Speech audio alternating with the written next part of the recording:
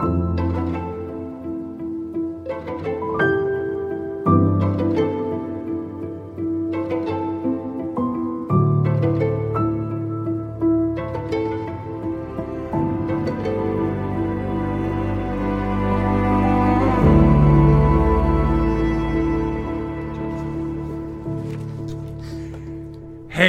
this is me, John, with my friend Rick Blackman. And Rick said, if this is no good, we can always jettison it. I did just say that. You did just say that.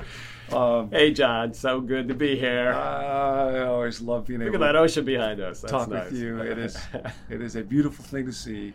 And we're walking together in this Lenten season through Dallas Willard's book, Renovation of the Heart. Going to talk about some deep stuff today. Dallas gets into the will. And the will is a super important part of persons. It's often not talked about a lot in psychology because people aren't sure if it's scientific or not. And It gets dark, so just go with us into the dark, dense stuff because it's worth it because there's no other way to be healed. Dallas writes about how when we're alienated from God, the complexity of the human will moves irresistibly towards duplicity in the harmful sense of deception. This is a result of pretending to feel and think one way while acting another. You ever do that? Often the deception involved is self-deception.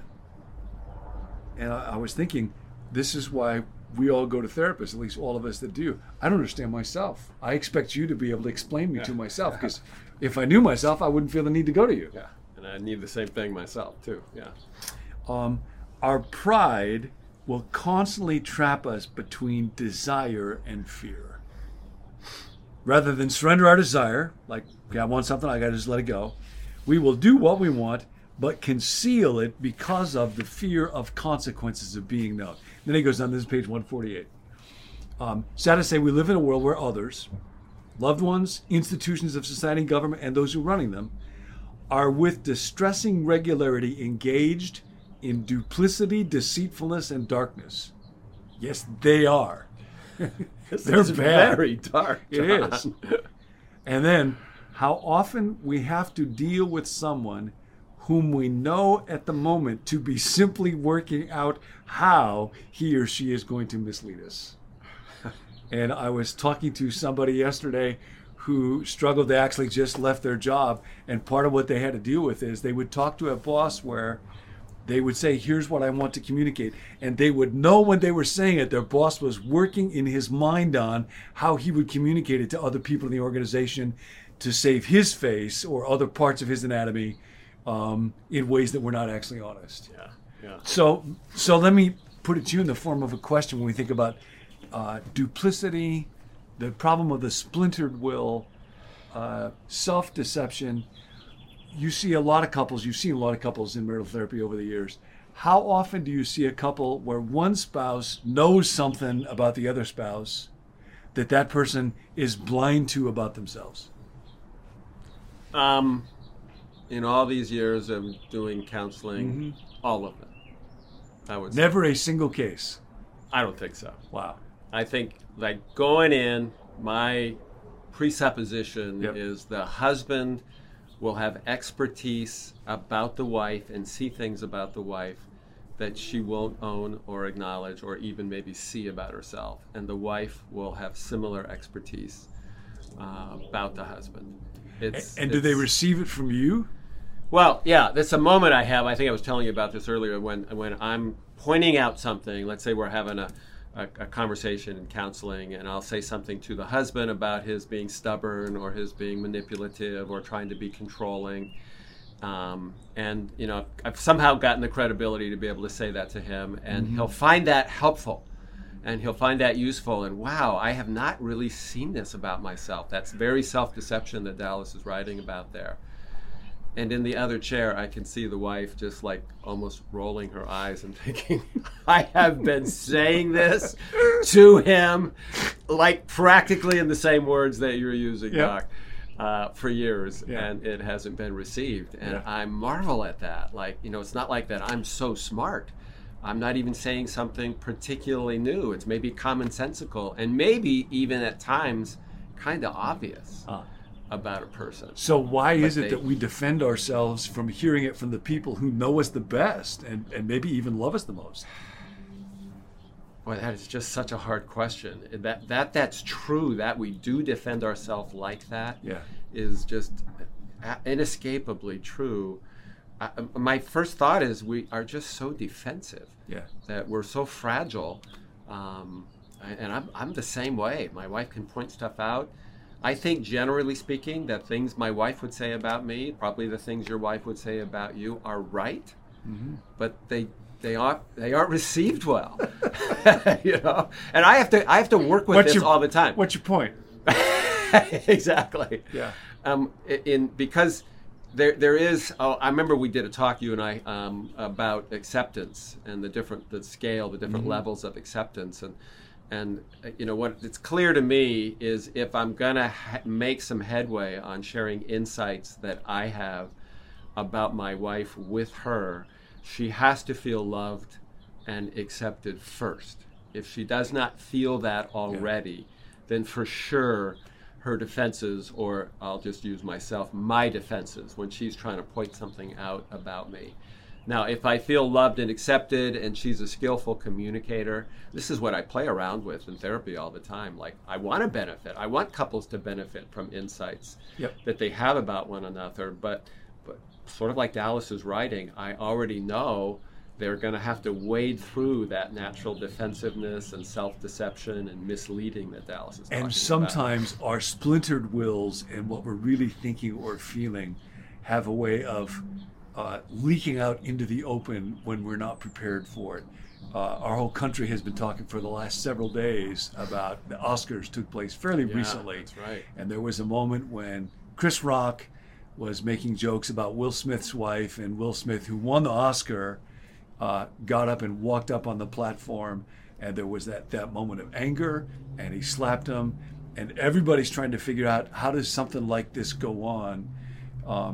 As somebody who works with people who have impulses, conflict, anger that comes out, how did you find yourself responding as you watched that? You know, my first thought is to remember when people ask me, what is a Christian therapist? My first thought is, I don't have any trouble believing that we both are made in the image of God and that we're stained by sin and original sin. Yeah. Like if we got all the environmental things just right, and we made a perfect society and things were just rolling along, ducks in a row, we'd still do the wrong thing sometimes. I was reading about there's a psychologist, Paul Bloom from Yale, and he's written a book against empathy. This is really interesting. And those of you who are watching, if you feel like you're a thinker and you're not good at feeling, this will be helpful for you. Yeah. Bloom says empathy is the ability to feel what another person is feeling. So you burn your finger, I wince. Mm-hmm. But he says we make it like that's the ultimate virtue. Actually, it's not. He says what's much more important than empathy is compassion.